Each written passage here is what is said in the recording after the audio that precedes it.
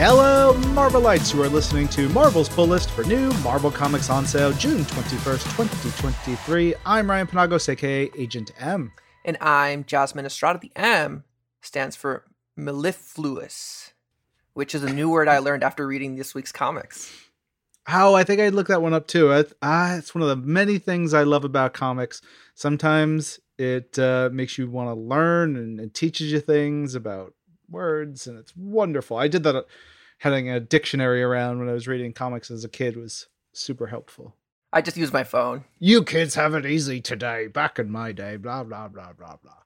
We are here to talk about comics because this is the official Marvel podcast for Marvel Comics, where we give you details, reasons to check out every new comic every week. We'll tell you our 3 personal picks of the week. Then for the rest of all the other books, we'll tell you about all those coming out. We'll give you some fun, non-spoilery reasons to check them out and hand out some awards named after a quote pulled from one of this week's releases. Plus, we'll run through the new Infinity comics hitting Marvel Unlimited, some highlights from issues new to Marvel Unlimited this week, and some picks of collections and more. On top of all that, we got a great guest and a reading club. What's going on?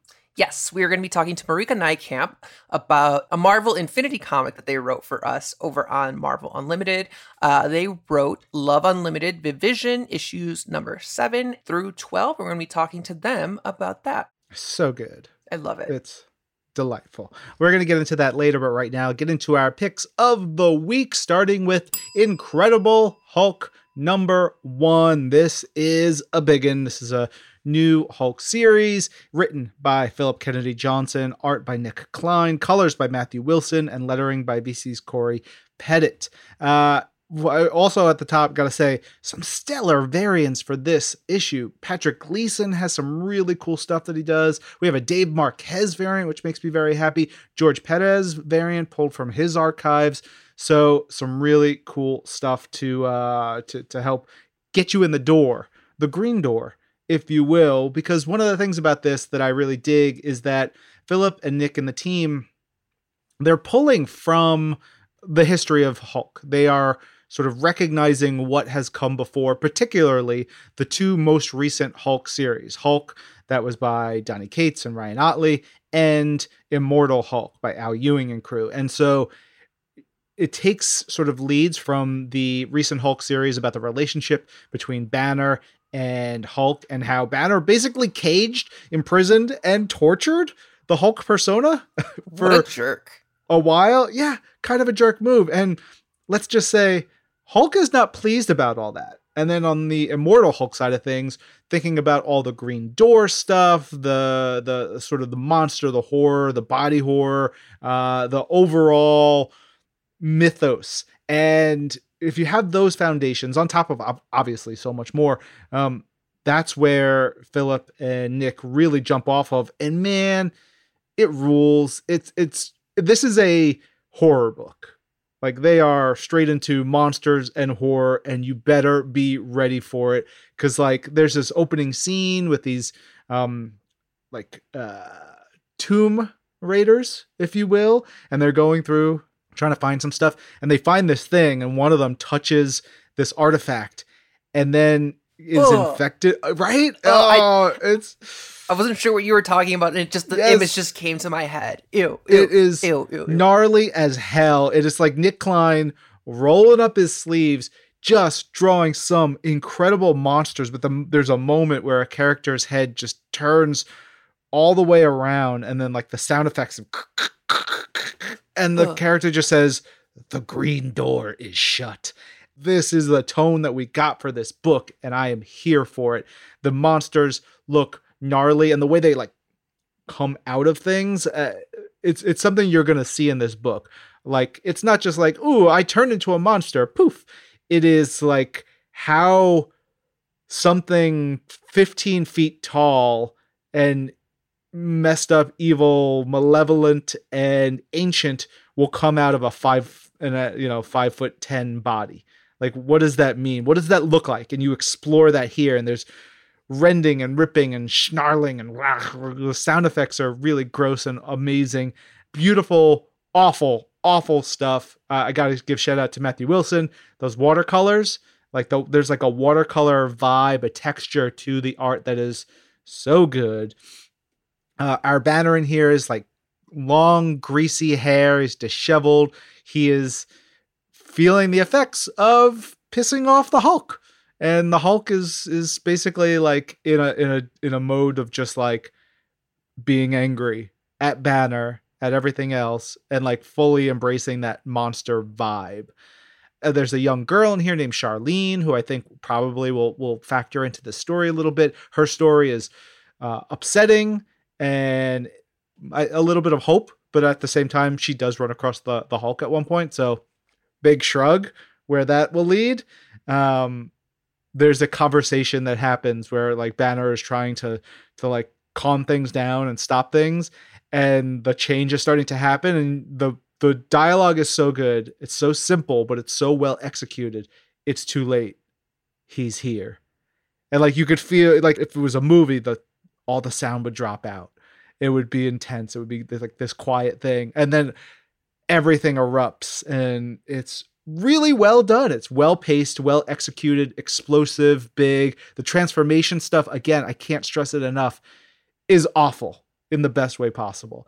I talked to Philip and Nick for This Week in Marvel recently to talk about this book and what they're doing here. And I am very excited for the nastiness that they are about to unleash on the Marvel Universe.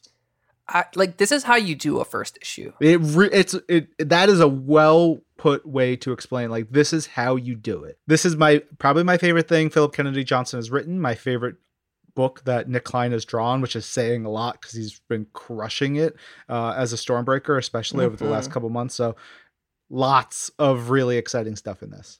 Yes. Speaking of lots of exciting stuff and people who are killing it, next up is my first pick of the week, which is Scarlet Witch Annual Issue number 1. It is the beginning of the Contest of Chaos. It is written by Steve Orlando and art by Carlos Nieto.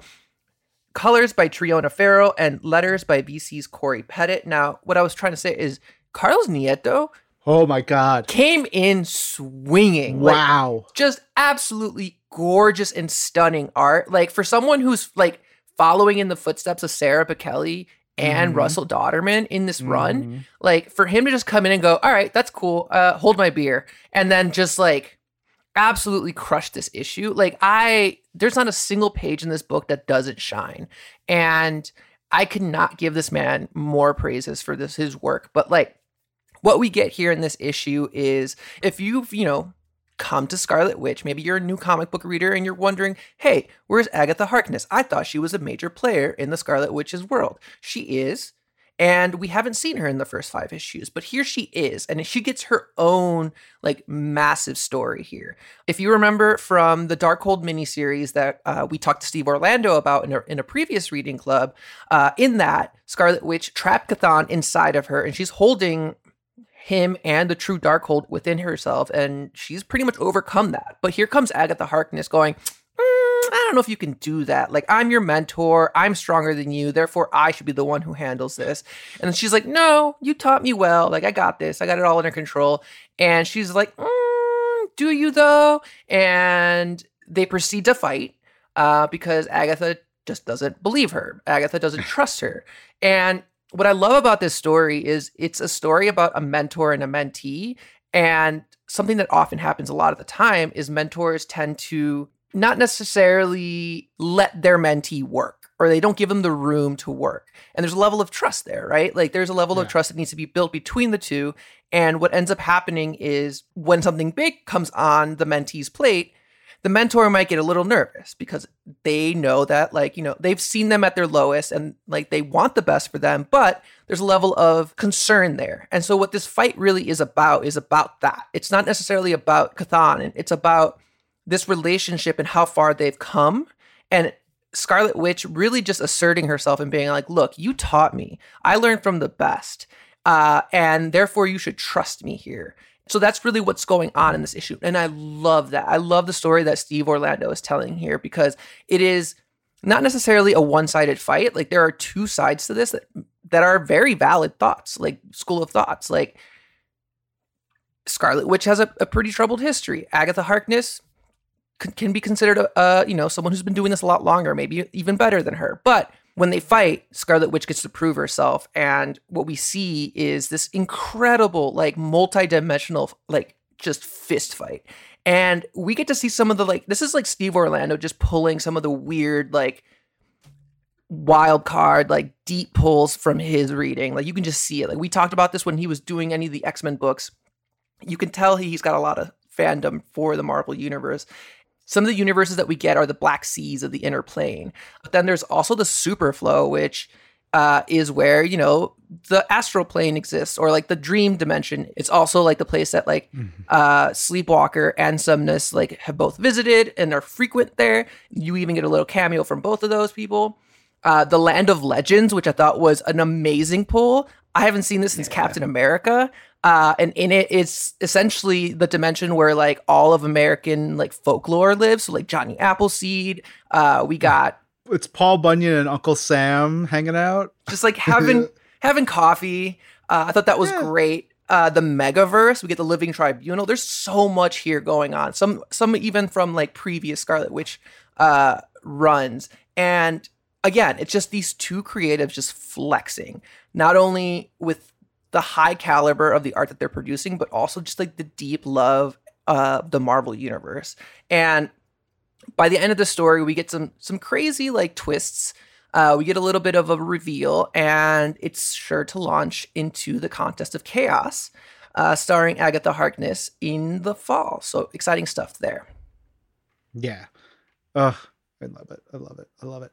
Another book I love is Ultimate Invasion #1. This is the big one. Everybody get ready for widescreen Brian Hitch action in here. It is penciled by Brian Hitch, written by Jonathan Hickman, inked by Andrew Curry, colored by Alex Sinclair, and lettered by BC's Joe Caramagna. This is going to surprise a lot of people. I've read the first 2 issues at this point, and I was like, oh, like big, like what? So I'm very excited for everybody to start in on this one. We are setting up a new line of Ultimate Comics, a new universe. So what does that mean? How do we do that? So the premise in this issue is really like getting us kicked off into how could we do that? What would make sense? And Jonathan Hickman has a lot of experience with Ultimate Comics, with Ultimate characters, particularly evil Reed Richards, aka the Maker, who like Jonathan did a ton of work with, and so we are focused on the Maker here. There's a lot of like little fun nods, the door code that keeps that keeps the Maker imprisoned because he's being held here, but like you don't really hold him, and like the heist, the plan here is so good, so much fun. We got great banter between the mercs. You know, I think Jonathan gets a lot of credit, rightfully so, for being cool, big ideas, interesting, weird, superhero, fun stuff. But like, I want to emphasize, he does fun really well. He does dialogue really well. He does character stuff really well. So you're getting a lot of big, cool ideas from Jonathan with also lots of great character stuff and funny moments. And then you get Brian Hitch to draw the ever-loving hell out of it. Yes. And like, you're talking about the character work, and some of my favorite Jonathan Hickman like character work is the stuff that he's done with Reed Richards and Black Panther, T'Challa together. And that happened in his Fantastic Four run, and it's only like 2 or 3 issues, but easily some of the best Black Panther I've ever read. And he brought them both back here at the top, and I was so pumped. I was like, yes, we're getting this. Like, I love it. The two of them talking, and like Reed's like, I needed my old friend, and blah, blah, blah. And T'Challa's like, Reed, you could have done this. Yeah. And Reed's like, yeah, but I'm kind of in a rule following phase. And T'Challa's like, so how's that working out for you? And Reed's like, not well. I don't want to talk about it. Yeah, it was so good. But Maker here is very sneaky, very manipulative, which makes him very scary. Like, we're seeing him doing things and not being like an overt like punch guy, because that's not what he needs to be. That's not what he is. He is far scarier being this incredible sneaky manipulator. So much so that it requires the Illuminati to get back together, to meet, to talk about it, which is so fun. This immediately made me want to go reread Secret Wars. Yes. Because, you know, Maker has a part in that, and it was the death of the Ultimate Universe and the sort of rebirth of everything else. But that plays into this because Maker basically is just like, I want my universe back, kind of. And so he goes to Miles. He's like, Miles, we're brothers, right? And Miles is like, what? Literally, he's like, what? And Maker's like, come on, you felt it. You're not from here. And he's like, and Miles is like, well, yeah. You didn't know that? Yeah, like you just found that out. That? Yeah, like you've been here for a while. You get it. And Maker's like, all right, well, I'm going to go back there. Come with me. I'm offering you this invitation. You're welcome to come with me to go back to your universe. And he's like, nah, I'm good. Which I love that moment for Miles. It's, again, really good character stuff that gives you a lot of blurred lines and a lot of nuance to who these characters are, particularly Maker. And even still, there's big explosions and wild stuff. The Illuminati is like, we got to stop this. At the same time, I'm thinking like, dude, do you? Like, and Maker's like, he's going do home. You? Yeah. Let him go home. Even the Maker Reed 616 relationship is really good. I won't spoil their conversation and the moments there because I feel like we're gonna that feels like we'll play into that more. But Maker is basically like, peace, see you later. I've got work to do, and he goes and he does the damn work. There's a beautiful, breathtaking splash page of the Illuminati, which is so good. That's nearly the end of the issue, but then you get an epilogue, and we ain't gonna say a damn thing. God. But I will say this: it plays into issue 2, and issue 2 is off and running based on everything that comes in here. I gasped at a moment in issue 2. Send me issue 2. I will send you issue 2. So it's a 4-issue limited series that's about 150 pages long, and I am loving it. The last thing I wanted to add to this is you were talking about like wanting to go back and reread Secret Wars. I'm taking it a step further only because I already told you I read the first 13 issues of Ultimate Spider-Man, which is the beginning of the Ultimate Universe. And I've taken it on myself to just do a full reread. Right now I'm on Daredevil and Elektra, Ultimate Daredevil and Elektra. So have you read Ultimate Marvel Team Up? No, I haven't. That was early. No, so the first 13 issues of Spider-Man were the first 13 that were published. And then it starts getting into the Daredevil and Elektra of it all. And then it keeps going. It gets a little bit more dispersed. I'm looking at it right now. It gets a little bit more dispersed later on. Yeah, because Ultimate X-Men was pretty early. Yes. But it's a hefty read. But I'm like, you know what? Yeah. This will be my summer project. It was going to be X-Men from the beginning, but now I'm like, that can wait another year. That's got to be a good 600-700 issues. All told. I enjoy hearing updates about all of this. I almost started rereading all of Ultimates because I have the omnibus. I already did that. I did that already. Yeah, I have the omnibus digitally, and I was flipping because I wanted to look at the 8-page spread that Brian did for Ultimates 2 number 13, which will forever be one of my favorite things ever made in comics. Also want to shout out Cody Ziegler's reading club where we covered the Ultimates. That got me to read all of the Ultimates. Yeah. So highly recommend you listen to that if you're interested in the Ultimate Universe. So good. Read it all and get excited and free your mind for what is to come in Ultimate Invasion. It's gonna get weird. And the future of the Ultimate Universe, because there's gonna be more. I'm so excited. This pumped me up. It's been a while since we got something like this. Hell yeah. Oh, I sent you number 2. I can't, you're gonna slack me later today being like, what? And then we'll talk about it. That's if I don't finish reading it while we record this. I know. All right, refocus. We've got to get into our award and community section. What was last week's award? All right, so last week, we gave out the Hard to Win a Chess Game with the Chainsaw Award, and it came from Wolverine, issue number 34. And our winner this week is Taylor Jones. Believe this might be the first time we've heard from Taylor, and Taylor writes in an email saying, I listen to you both every week, but since I live in Seattle, I always assume I'll be too late to win. But when I saw the quote about chess and chainsaws and Wolverine, I had to reach out. I am so in love with the friendship between Jeff Bannister and Logan, so I can't wait to see what happens next. I'd love to shout out my local comic book store in the Ballard neighborhood of Seattle, Grumpy Old Man Comics. He's not actually grumpy, but he is a little old. He always has great recommendations and an excellent selection. Thanks for making such a great show. And thank you, Taylor, and shout out to Grumpy Old Man Comics. That's got to put that on the list of places to visit when I go to Seattle, whenever I get to go back. I've only been once. All right, what is this week's award name? It is the Never Let Your Doctor Date Your Ex award. Good advice. Good advice. Very good advice. And if you find that quote, screen cap it and tweet it to @AgentM and @Jasmiest with hashtag Marvel's Pull List, or email us at pullist@marvel.com. If you're the first, I'll reach out to you, get you a recent digital comic of your choice, and please mark your messages as okay to read Pull List so we can read them here on the show. And if you have a local comic shop, please give us their name and location so we can give them a shout out. Yes, but if you're not the first to win, there's another chance to win. We've teamed up with Marvel Insider to score some Marvel Insider points just for listening to the podcast. So after you listen, head over to marvel.com/insider and look for the Marvel's Pull List Quote of the Week activity. There, you'll have to identify the correct quote from a choice of 4 different ones. Once you choose the right one, you'll earn 500 Marvel Insider points. Super easy. Yeah.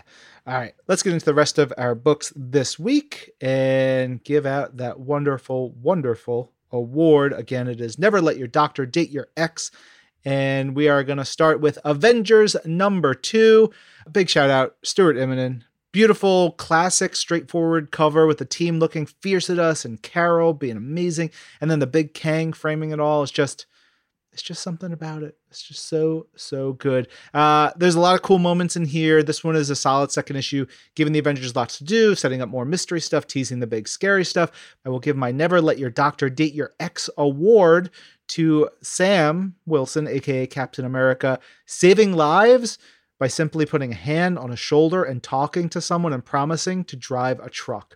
It is such great character stuff and reminds us why Sam is one of the flippin' best. All right.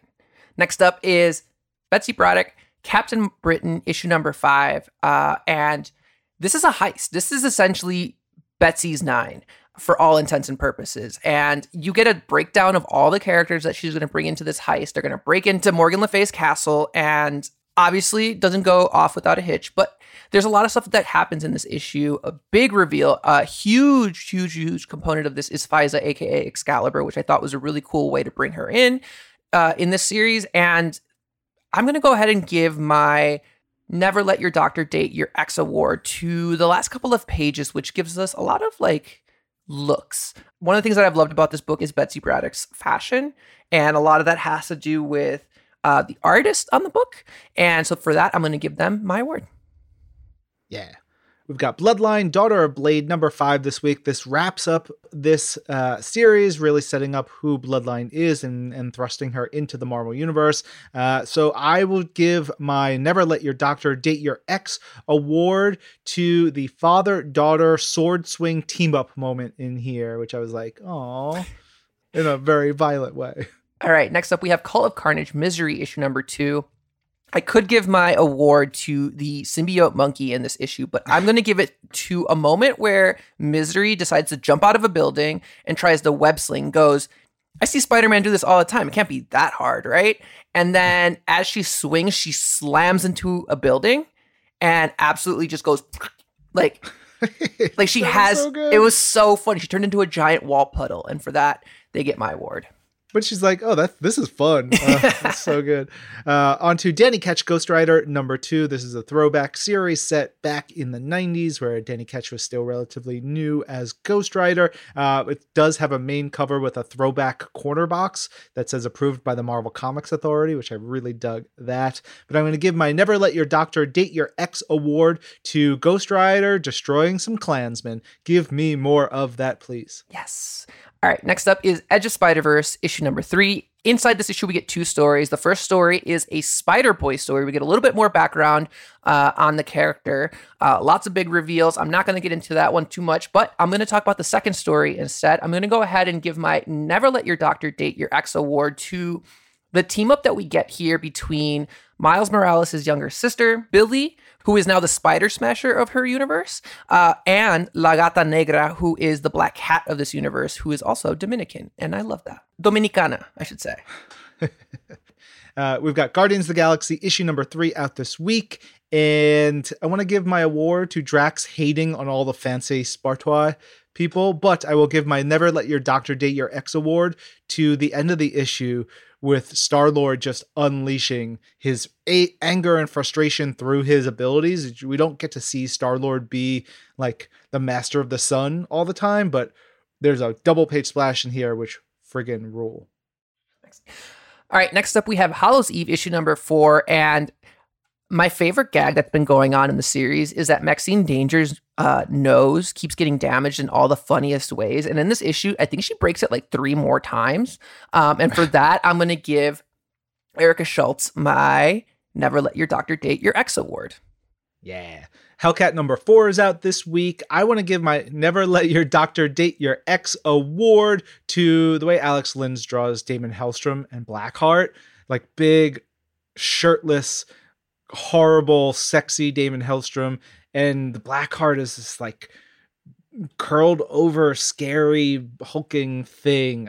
Looks great. Yes. You weren't a fan of the bunny version of Daniel Hellstrom? I mean, the bunny is terrific, but I like it's not your thing. Full Damon. Gotcha. All right, next up is I Am Iron Man issue number 4. I could do an entire episode of Pull List on this issue alone because I adored it. It could have been my pick of the week. It takes place during my absolute favorite era of Iron Man, which is the era that Matt Fraction and Salvador LaRocca worked on the character. He was the head of S.H.I.E.L.D. in that book, and so there was a lot of conflicts between him and the rest of the Avengers and the rest of the Marvel Universe. And Dotan and Murwa talks about it at the end of this book, which I highly recommend you read. But the thing I'm going to give my award for is this is something that I've been waiting for the entire series since we first talked to Dotan and Murwa about this book.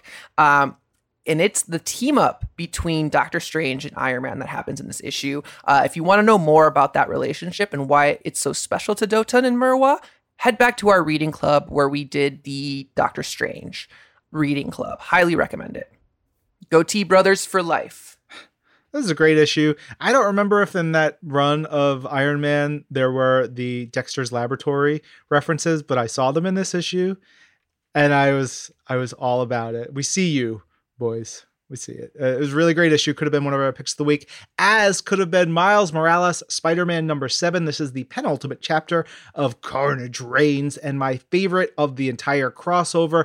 Federico Vicentini is on it in here. There's some like really cool offbeat paneling that reminds me of Adam Kubert. Some great facial acting, excellent creepy stuff with Carnage. Cody Ziegler's dialogue and pacing is so good. The stuff with Electro and Taskmaster. Carnage being scary as hell.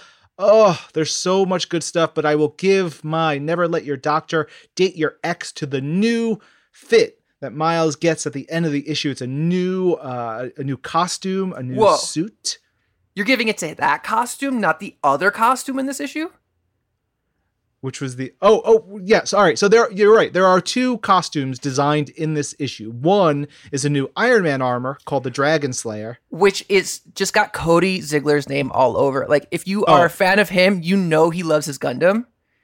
Yeah, I was like in my head, I was like, kind of Ultraman-y, very like tokusatsu, very anime, very manga. Yes, Gundam is the vibe for it. It's really cool. And then Miles gets a new suit. It is a last page thing, but there are 2 variants with it on it, a design variant by Vicentini and a great variant by Torrin Clark. I won't spoil it, but man, it looks great. Really, really cool. Also, shout out to letterer Corey Pettit. 200 issues of Miles Morales comics he's lettered. That's amazing. Awesome. Yeah. So incredible. All right. Next up is New Mutants Lethal Legion issue number 4. And this is the thing I love about the X-Men and the New Mutants in particular, because we get this young team that are working through their feelings. And as we followed both Escapade and Cerebella throughout this series, we know that they have like these feelings, but this is like the first issue where we get a little bit more of like a complexity to it. Like Cerebella is talking to Mirage about how she feels about, Escapade, and it's kind of an interesting twist. I wasn't expecting this, and for that, I'm going to go ahead and give my Never Let Your Doctor Date Your Ex award to Charlie Jane Anders. Also, the real villain MVP of this book, because she's the only one that can get anything done, Moonstone, because all the other villains are just so dumb.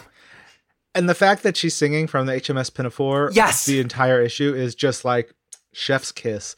All right, on to Star Wars Bounty Hunters number 35 at this week. We get to see here the Bounty Hunters Guild Social Club, which is like the Star Wars bar with no name. We get 2 Kowakian monkey lizards in a knife fight, which are Salacious Crumb, like his race. I loved that. Dirge is in this issue. I know the kids love Dirge, but I'm going to give my Never Let Your Doctor Date Your Ex award to the big giant fight between all the bounty hunters and Boba Fett that takes place in this issue. You know Boba Fett's in the issue, and you get a big fight. It delivers. Next up is Star Wars The Mandalorian Season 2, Issue number 1. This is the premiere of the second season, and it pretty much retells that same episode's story. So, you know who I'm going to give my award to, right? I'm going to give my Never Let Your Doctor Date Your Ex award to Cobb Vanth, because he comes in this book just strolling along with that same bounty hunter that you just mentioned's armor, like it's no big deal. Yeah. On to Venom number 21. Great issue this week. It is a very dark and funny issue. It's like really, it's wild. There's so many things in here. Bedlam and Eddie and their whole thing. Bedlam does a How About Them Apples bit in here, which cracked me up. Pere Perez comes in to do a really wonderful sequence outside of the Cafu pages set in like sort of the main universe. I'm going to give my Never Let Your Doctor Date Your Ex award to the second and third pages, which is a 2-page splash where they fight, where Eddie and Bedlam just get into it, and all caps in red and yellow right in the middle of the page, it just says fight. And it's like, that's our tone. And then they're literally punching pieces off of each other. Let's freaking go. Yes. All right. Last but not least is X-Force issue number 41. This also could have been a pick of the week. Mm-hmm. But this book, there's so much that happens in this book. There's a lot of time traveling. There's a lot of characters that come into play. Some of the highlights, Deadpool, Quentin, Old Man Quentin Quire, amazing. But the thing I'm going to give my Never Let Your Doctor Date Your Ex award to is the setup of this book, because I thought it was one of the smartest things I've ever seen in one of these, in a comic book, in terms of time traveling and in terms of the stuff that the Beast has been doing, because it opens up with the Beast essentially hiding clones of himself throughout the world. But how does he do it to ensure that it survives, as long as possible? He hides them in world monuments. He puts one in the pyramids of Giza. He puts one in, the Colosseum of Rome. He puts one in Stonehenge. And it's just such a smart and clever way.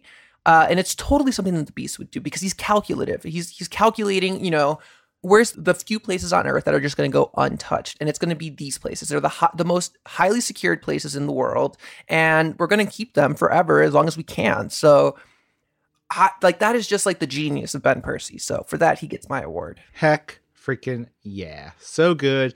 All right. Those were the new issues out this week. There's a bunch of great collections out this week. Check your local retailer for those. We also have a ton of new Infinity comics. X-Men Unlimited gets a new arc written and drawn by Jason Lowe. We got more Madrox and Strong Guy this week. We've got the finale of Rick Jones's Locker and Avengers Unlimited. Another issue, Edge of Venomverse.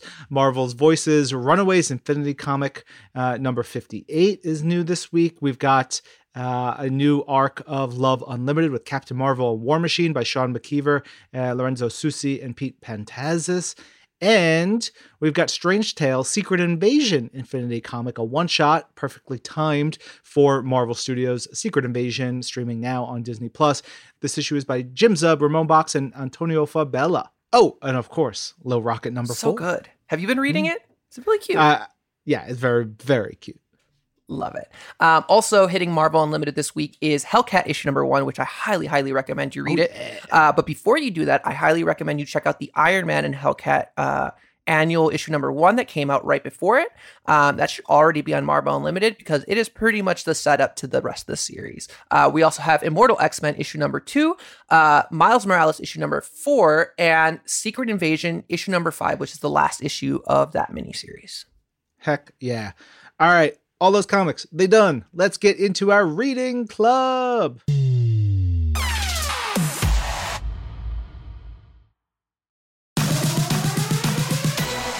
All right, Jasmine, I'll be honest. I'm not sure how much I'm going to get in here, because I know this is going to be a big time convo space for you, because we're going to talk about Viv Vision with our guest, Marieke Nijkamp. Hello, Marieke. Hi. So glad to be here. Hey, Marieke. Just to elaborate on what Ryan was just talking about, I am maybe Vivision's number one fan. I only have one tattoo that I recently got, and it is Vivision's logo. I love that. That is amazing. She is my absolute favorite ever since the Vision Tom King series from earlier in the 2010s. Wow, it feels like it's been forever ago. But I just love everything that she stands for. And I'm really excited to talk to you about the story that you brought us because you brought us the Love Unlimited Infinity Comics that star Viv Vision. It's issues number 7 through 12. And it is pretty much like one, a heist, and two, a rom com. Like both of my two favorite things. Marika, before we get started, can I ask you what your preferred pronouns are? My pronouns are she, her, and they, them. I'm usually happy with any and all pronouns, but those are the two I use primarily. Great. I'm really excited to talk about Vivision with you because one of the things that I love about Vivision is that, like, to me, she is such a, and I think this goes for like a lot of different androids in fiction. They can stand in for a lot of different metaphors. I mean, she is queer Yeah. and someone who's, trying to be accepted in her identity and her body. And I feel like you also explored some of that in this short series. So I'm excited to get into all of that. I'm super excited. In just like thinking about this chat, I was thinking about her Champions arc, and it's so good. It's such a lovely like character trying to find out who she is and trying to find out how to human. And I just love her so much.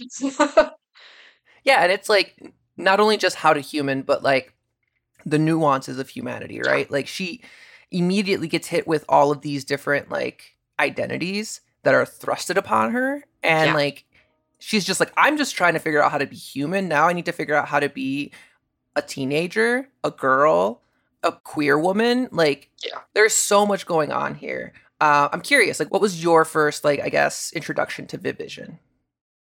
It was actually Champions. And then I went back and read Vision series because obviously that's amazing. But yeah, I was going through one of those periods where I was just like I want superhero teams. And obviously as someone who writes for teens a lot, teen superhero teams are particularly good. Mhm.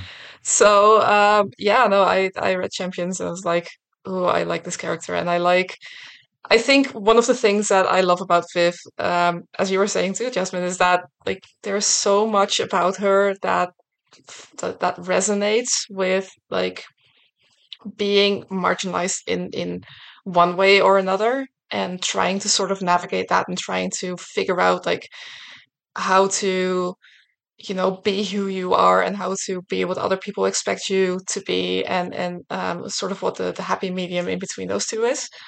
I think she does such an amazing job of showing like this, of not really understanding the world that she is sort of thrust in, and still trying to figure out how to how to find her way and how to be everything that she wants to be and everything that she feels she is.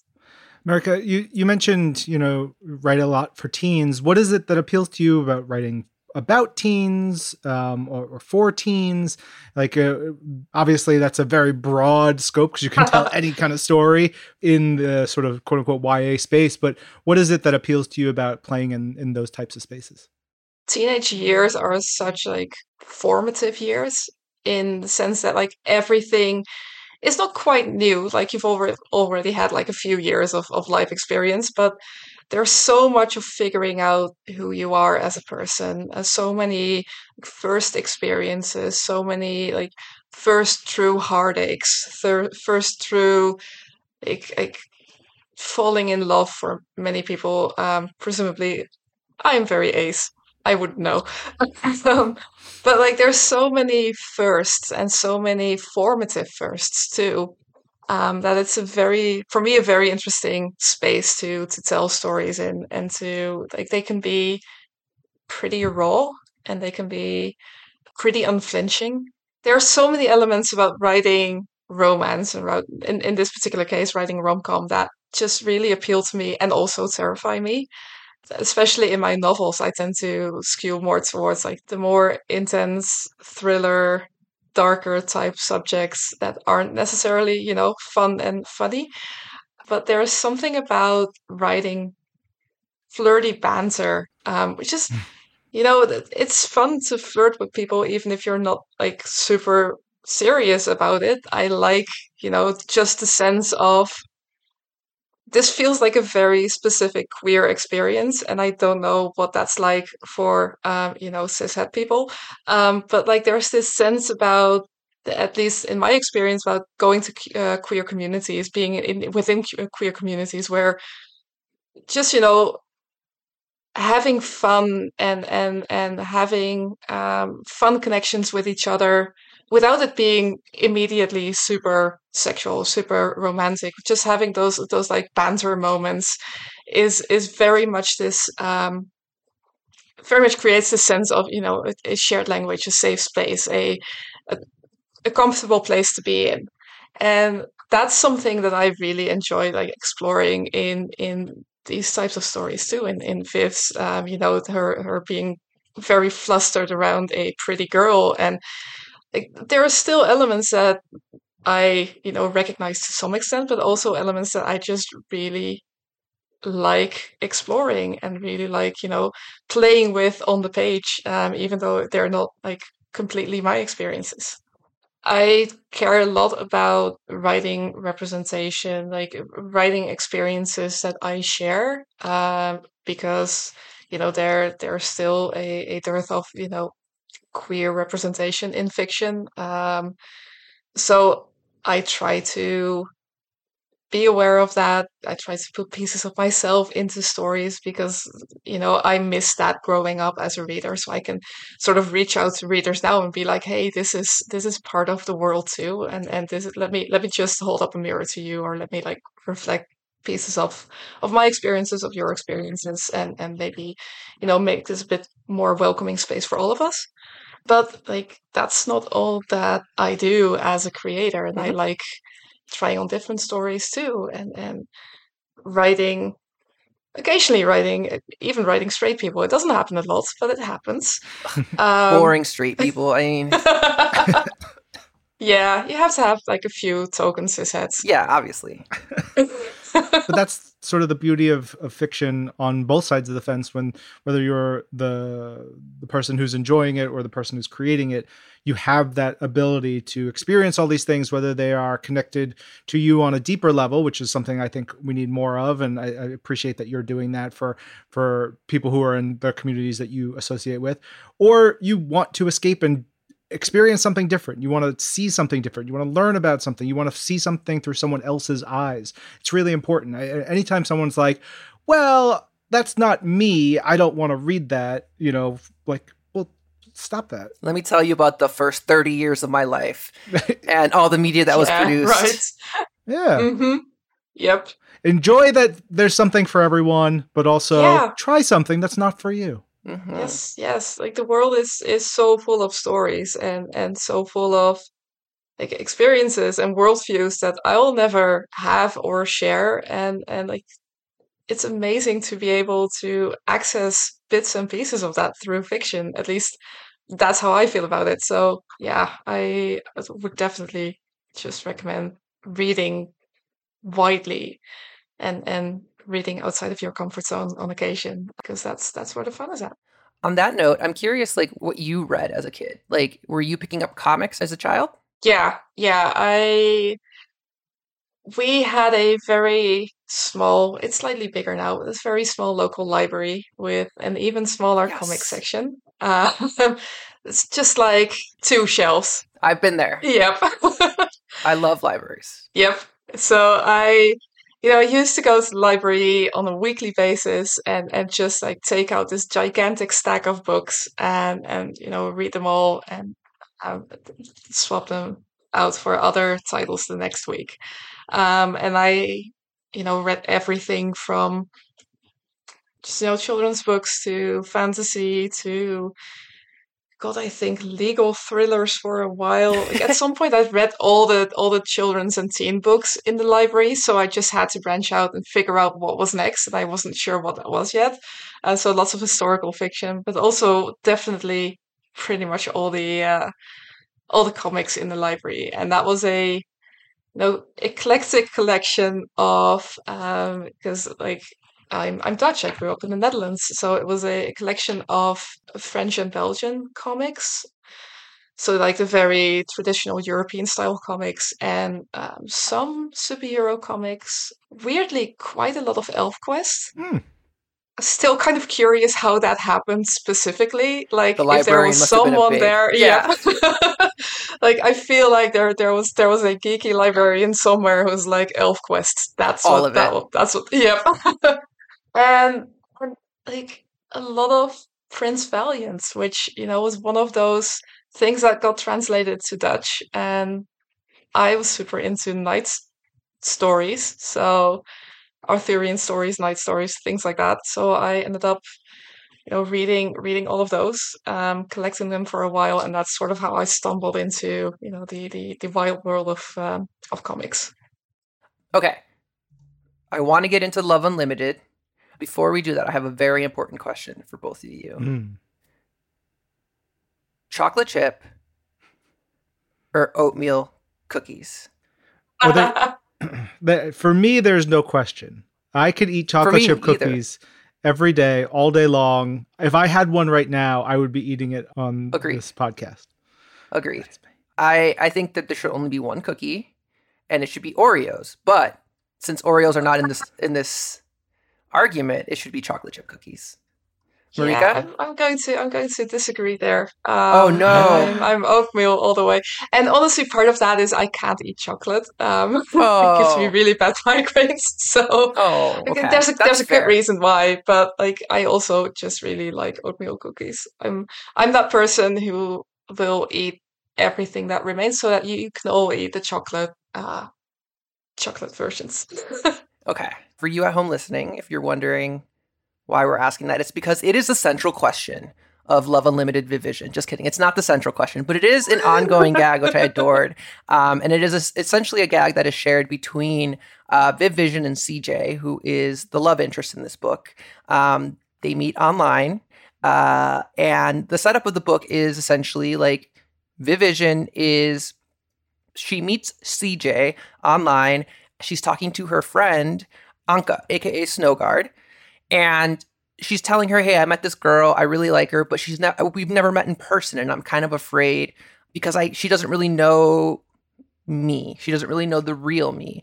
The direct quote is, she's under the impression that I am a normal teenage girl. And I think that the way that was written in the first issue of that is very telling. It's not, I'm afraid that she's going to meet me and be like, oh my God, android. It's that I'm not a normal girl. And that line resonated with me. Eventually they meet under the guise, like she puts on her like human, like facing, I guess, like image inducing type power. And I love the way that Federico Sebantini like draws her in this version, because she gives her like two pigtails, but two strands that are like highlights, one green, one pink, to kind of like give her the Vivision accent. And the two together decide to break into Roxxon, although Vivision might disagree with that, with the wording. And they are trying to save their community from being essentially destroyed by Roxxon, because they are trying to enforce this like drone law enforcement plan into the wild. Yep. And it includes a lot of robot dogs, a lot of like flying drones that can shoot lasers, which is terrifying. But at its core, it's very much like trying to save this community, trying to save a space that is, home to a lot of, like a second home to a lot of queer folk, which I thought was really cool. But also just like CJ's home and her family's home. And so not only are we trying to break in and save the day, but also Viv is doing it without revealing who she really is. And I'm curious, where did this like idea come from? I think the main part of where this actually came from the last few issues of Champions, where they're sort of figuring out what it means to be like a hero in the community, what it means to do, what it means to, do good and like be a champion essentially. And I took that element. It was like, well, obviously this is how far we've come at this point. If nothing changes, what would Viv do in terms of, taking that sense of, okay, to be a champion is to stand up for the people around you, is to stand up for your community, is to, keep the people you love safe. So like if that's sort of her starting point, like how would she implement that? And I figured, Viv being Viv, she would, not immediately go out into the world herself, but sort of want to get as much information as possible about, well, if I need to protect these places, what is actually happening in those communities? Like, how do I more or less get boots on the ground and get a sense of all the all the sort of elements and like everything that's happening there, all the things people are worried about, all the potential dangers, all the potential ways to make those communities better. And that's that for me, all of this is almost none of this shows up on the page, but this is the backstory in my head. That's how she meets CJ, because CJ is very much like active in her community. She's very in touch with what's happening around her. She's very, sometimes to a slightly dangerous extent, happy to do whatever it takes to keep her community safe. So there's all these elements that overlap between what Viv is trying to do and what CJ in her own way is already doing. And I feel like that's sort of the point where they intersected at some point online. And Viv is like, well, keep me up to date. If there's, just tell me about what's going on. Obviously, not necessarily in those words, but tell me about the things that are of interest to you. And she would try to seem like that normal teenage girl, try to pretend to be her, to keep that steady flow of information going. And there's another part of that too, where Viv is just continuously, and I think this is such a through line in her entire comics arc so far, is that she's continuously trying to figure out how to be more, not even necessarily more human, but that's definitely an element of it, but also more comfortable in her own skin, and more comfortable being Viv, and not like having to apologize for who she is or having to alter herself to fit other people's expectations. So there's this sense too of just not just figuring out what's happening in the community, but also figuring out like how do people around me, how do they work? Why do they make the choices they make? Like what motivates them? How do they respond to certain situations? So there's this element of, kind of almost this weird type of small spy network, and this element of, humans, interesting. Yeah, because at one time she even says to Amka, like, this is just part of my like research, like I am part of my like street level like team. Yeah. And it's just like, is it really? Mm-hmm. Definitely, that's all there is to it. But yes, like she obviously had that the whole situation too, with her falling in love with Riri, Ironheart, and going about that not entirely the right way. I sort of took all of that and was like, well, how would she try to bounce back from that? How would she try to learn from that? Because that's something that I, as an autistic person, did for a long time, is just like trying to, read people, trying to read situations. And it's one of the reasons why reading books is so amazing too. It's just trying to understand, okay, well, if I mess up in this scenario, how do I change that? How do I improve that? How do regular people go from A to B? And why is that different from me? And different in that sense, obviously, it doesn't necessarily mean wrong or worse or anything like that. But I feel like Viv is very much struggling with with still trying to figure out if different is good or if different is, is allowed to be different. And these are all elements that sort of help her figure that out. Yeah, I think it's really helpful here to have Umka on her side. And I really love the fact that we get the text conversations throughout between Viv and Umka. Those are so good. And like we all by the end of the arc become Umka. Like they're like, what's going on? How, that's so cute. Oh my God. Like we're having those same reactions. I really dug the crap out of all of that.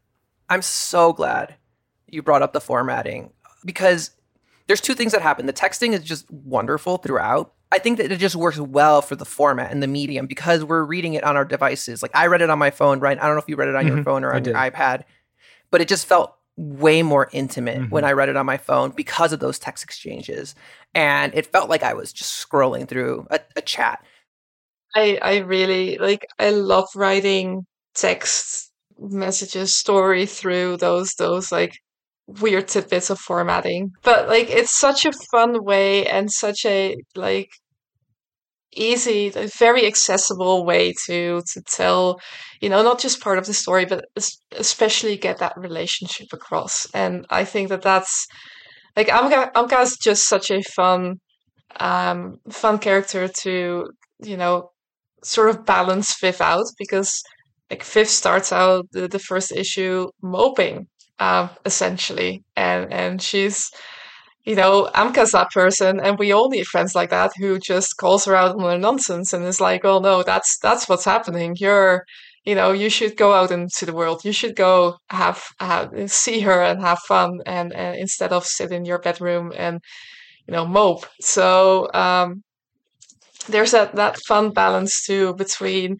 Viv could be a very introspective character and she needs people, and that's one of the reasons why I think she clicks with CJ so well too. She needs people to sort of draw her out of her own headspace on occasion, and having Amka in the back as, occasionally able to offer good advice and occasionally just be there to, poke her and be like, do the thing, do the thing, do the thing. I think that's a very healthy relationship and also something that I think all of us, like we all have friends like that and we all need friends like that. I want to get to the pride issue in your story there because I think it's important that we talk about that one as well. And I love Gwenpool, so we're going to definitely talk about it. But as we get to the end of this story, I think one of the things that we hit is that, like, obviously, as they're breaking into Roxxon, they get into trouble, and Viv Vision has to reveal herself, so she has to like essentially out herself. And I love the moment where we first see that, and like rather than CJ being like shocked or like, I mean, she is shocked, but she's not shocked because she's like, oh my God, you're not quote unquote a real girl. It's like, you're a champion, like you're Viv Vision. Yeah. Like she is absolutely like stunned. Like I feel like that would be the hardest part of this book to write, is like the coming out part of it. How did you decide on the way that would happen in this book?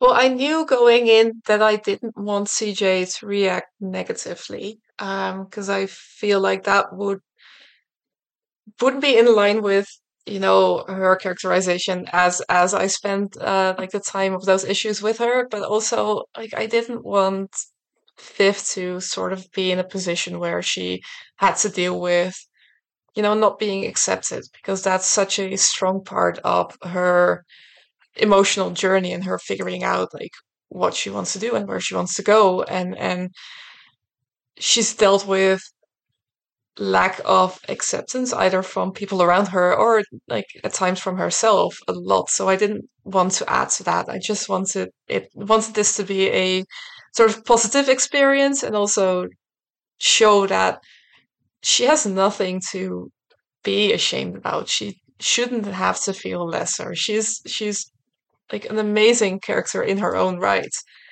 And the fact that she isn't that normal teenage girl doesn't make her any lesser. It just means that she's Viv and she's, perfect. So I wanted to have that sense of her being allowed to be who she is without jumping through any additional hurdles. because occasionally those stories like are obviously important too, and they serve a purpose, but occasionally you also just want, especially with queer characters, you just want them to have it a little easier at times. I think that there's a strength in that too. I think the flip side of that too is not just CJ's reaction, but also like the way she eventually reveals herself is by letting go of the things that she worries about. And that felt like such a natural moment.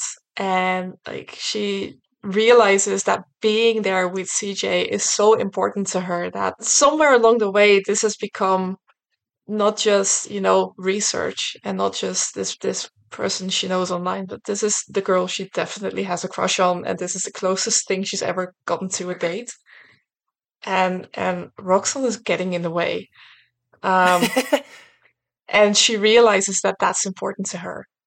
And that's why the revealing herself is even necessarily a completely conscious thing, but choosing herself definitely was. I think the thing that you're also kind of hitting on is like they bring the best out in each other. Like CJ even says it. She says, "You make me feel like it's okay to be weird and ambitious." And at the end of the book, she calls her like extraordinary. Yeah. And just such a sweet, sweet ending. I loved Oh, it. I love them so much. It's been such a joy to see them pop up in other Love Unlimited stories. It's been so good to be like, yeah, this is they were so easy to write together. And obviously Federico did an amazing job bringing them to life, and I think that that's one of the reasons why I like the text too. Like the tiny little icons of Viv and of Amka and of CJ were just perfect. Hmm. But yeah, there's this I really wanted them to have like a happy. I'm not sure if relationship is exactly the right word yet this early on, but there's so much potential and there's so much joy. And like you said, they bring out the best in each other. And I just wanted to celebrate that. Which is good. We need those stories. We talk about that a lot here on the show, even in just our regular weekly comics. We need those happy endings, those moments, because our characters go through so much. There's so much trauma. There's so much, fighting that they have to do. There's so much saving the world, whatever it is, that when we see these moments, few and far between sometimes, they mean so much. So it's great to have that. It's also, we had that a little bit as we shift gears before we wrap up to talk about Gwenpool, Gwenpool and her story in Love Unlimited, and finding more about herself and finding a level of happiness there that she didn't have before, which is such a great story. And that leads into your story in Marvel's Voices Pride. I don't know that we've had any characters who've come out as asexual previously. And so that must have been something exciting for you to see. Yeah, obviously I worked on the story for Marvel's Voices Pride before the entire Love Unlimited run was out, so I got to read that early, and it was just such a fun, empowering story of self-discovery and figuring out, like, again, very, very alike with Viv's arc. It was very much about like Gwenpool figuring out that she was allowed to be who she was and that she's discovering exactly what that means now, and being able to write like a follow-up to that arc and just have it be this fun pride celebration with a lot of cameos and a lot of also reflecting on again the importance of celebrating who you are and finding joy in those moments and finding joy in community, finding joy in comfort of being who you are is just this was such a like that story came together. I sat down and I wrote it without like even having to think about it much because it just like all of the pieces clicked together, and Pablo did an amazing job creating the art for it, and it's so joyful, and it's it has some of the panels I'm most proud of in my entire comics career so far. Wow, Just that's because awesome. it was this moment of being able to look at readers, and specifically ace readers, and be like, hey, this is for you too, and this is who you are is perfect, and is you're absolutely wonderful, and this little piece of the celebrations, this little piece of the universe is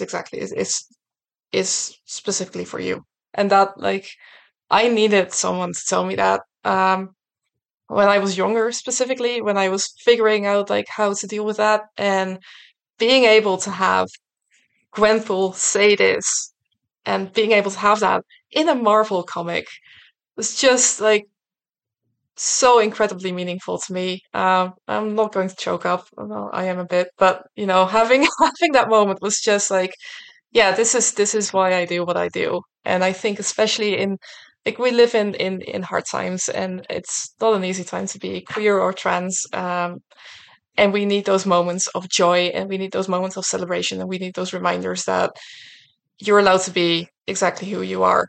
And a lot of people will try to take that away from you, but they're wrong.